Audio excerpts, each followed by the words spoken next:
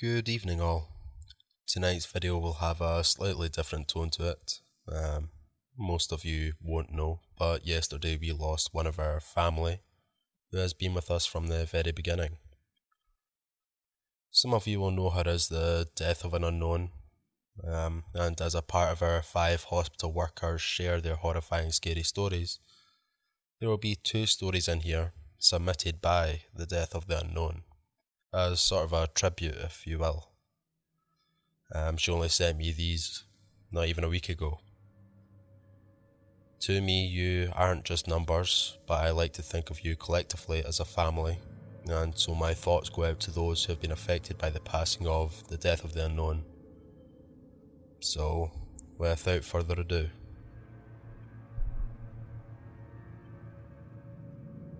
Number 1. Once when my husband George worked for a hospital, they had 4 different buildings at this hospital, and he had just turned 25 and was returning to work after having the day off for his birthday. He was cleaning the west wing of the main building, and this is where the emergency department is connected to the OR. He was reaching the end of the hallway and was getting ready to mop the last part of the hallway known as Wing O. He reached to open the door to the OR and saw movement on the other side of the little window in the door. He was thinking that maybe a nurse or doctor stayed in the room after an operation that was performed before he was to clean up the area due to the fact it was closed down on this wing at 10 PM and it was now 12:45 AM. It's not unusual for a doctor or nurse to stay after to clean and count instruments and as such. So he didn't think much about just opening the door and going in to clean. As he entered, he yelled out, "Hello? Hello? Is anyone there? This is George, the janitor. I'm just going to come in and sweep and mop the floor and disinfect the room." He pushed inside the room the rest of the way and stopped as his hair stood up on end, and he felt freezing cold air, and the breath was robbed out of his lungs, as he felt like he was being strangled by someone. Well, his first thought was that the air was cold because they like to keep it like this to stop germs and bacteria spreading and breeding fast. His second thought was the coldness robbed him of his breath, but then his third thought was sheer panic, as he realised that he still couldn't breathe, and he should be able to by now.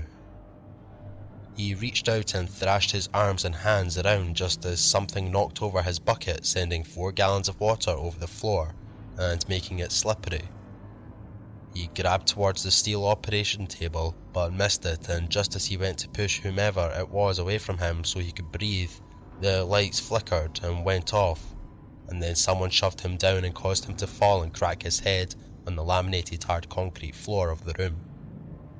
He looked up and yet nobody was there, but he could feel the stare of an unseen set of eyes on him as he grabbed his mop, bucket, and ran out of the room to the east wing and called hospital security.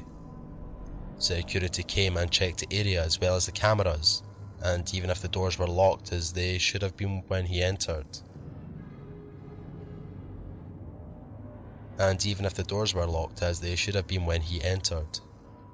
He said that they were and that he didn't see who was strangling him.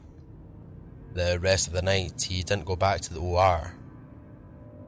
The other janitor on duty went to the wing and cleaned up the spilled water and disinfectant in the room.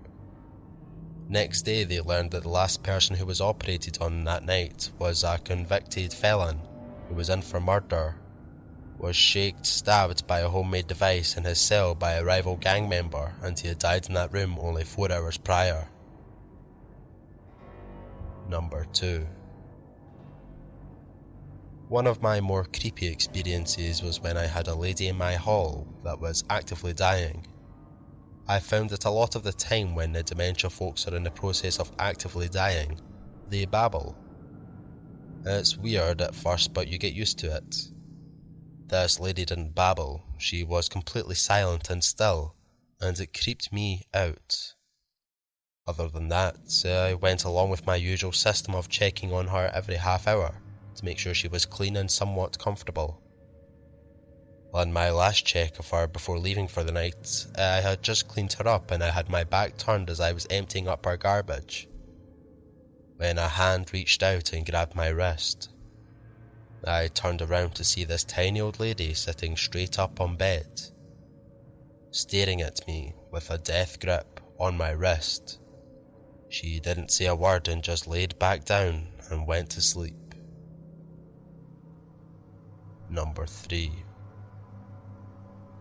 I was still a nursing student at the time, but this was from when I had my psychiatric clinical placement in my 3rd year. I was assigned to a young male patient with schizophrenia, because he had voices telling him to hurt people around him, and he admitted himself because he was afraid of actually going through with it. Anyway, I went into the room alone, as usual, and did the usual introduction and asked how he was doing. He was at the desk drawing creepy, hideous monsters. Each monster had its own page, and there had to be at least half a dozen of these pages scattered around him. I asked him what they were. He answered that those were the monsters he saw. They were the monsters that whispered to him and told him to hurt people and do awful things. Feeling guarded, I asked him, "Are they telling you to hurt me?" His reply was, "Yes." I didn't stay very long in that room, that's for sure. Number 4. My husband and I have just moved to Arizona a few months ago, and he was transferred to a hospital here in Arizona, and he is a night janitor at the local community hospital. He went to his job one night, and before work he was to have a meeting with his fellow co-workers and boss. It's a mandatory meeting, so he wasn't going to be late. He arrived an hour early, and him and 4 other co-workers were there, and they were in the basement area down by the morgue wing, when they heard a yell for help come from the morgue. All 5 ran towards the area of the scream, and when they arrived, the mortician was just staring off into space and pale as a ghost, his mouth moving but no words or sounds coming out. George grabbed his arm and asked if he was alright. His co-workers checked the room, but the only thing in there was the table workbench full of incision tools on a tray and a bucket and some strange machine things, and the doors that held the frozen bodies in the walls.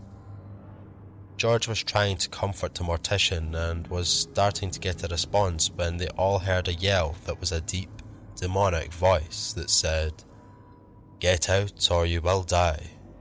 Next, I'm coming for you."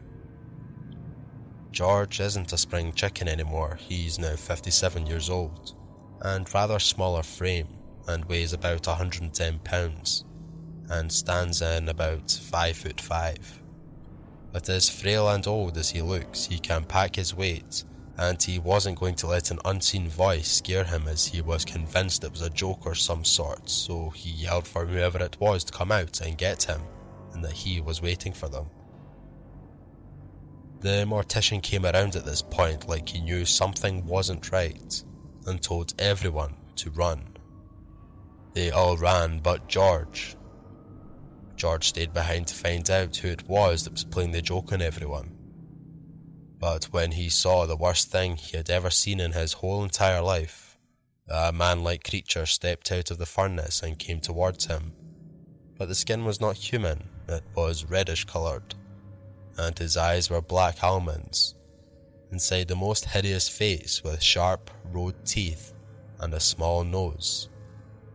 The thing stood looking at George and told him he was going to kill and eat his soul.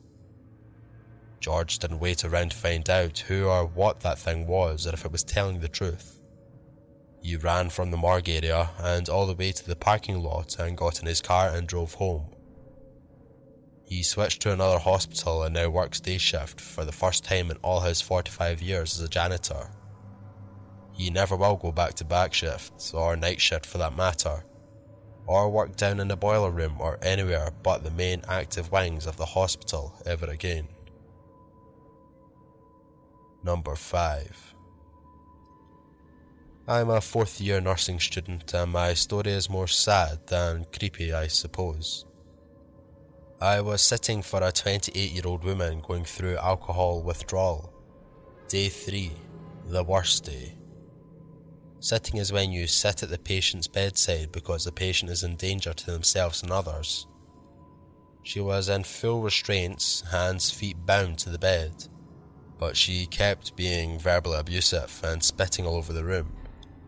After a while, she started hallucinating. She thought she was in the car and I was sitting in the front seat, her 2 kids in the back. She talked about her kids for a while and then started screaming and telling me to take the wheel. This scene went on for about 10 minutes of her explaining in vivid detail the car crash that had happened and how she had killed her son. When the story was over, she kept crying and apologising to me and asking me to pick up her son's dead body and give it to her. She was given IV sedatives, but when those wore off, she had the same hallucination again. It replayed about 7 or 8 times over the duration of my 12-hour shift. It was extremely unsettling, because after hearing the story a few times, I could tell that this was something that actually happened, and that she was replaying the horrifying memory in her head over and over and over in her delirious state. Poor woman must have suffered so much. I'm glad she finally checked into a rehab program to detox, but it's sad to think of the long journey she has in front of her, living with the fact that she killed her 7-year-old son. Well, that does it for our tributed set of stories to Death of the Unknown. I hope you all enjoyed, and I hope that she would have enjoyed this video. I know it isn't much in the grand scheme of things, however, it is all I could really do. After all, I am just a guy talking into a mic. So, stay safe, and I hope to see you all in the next one. Thank you.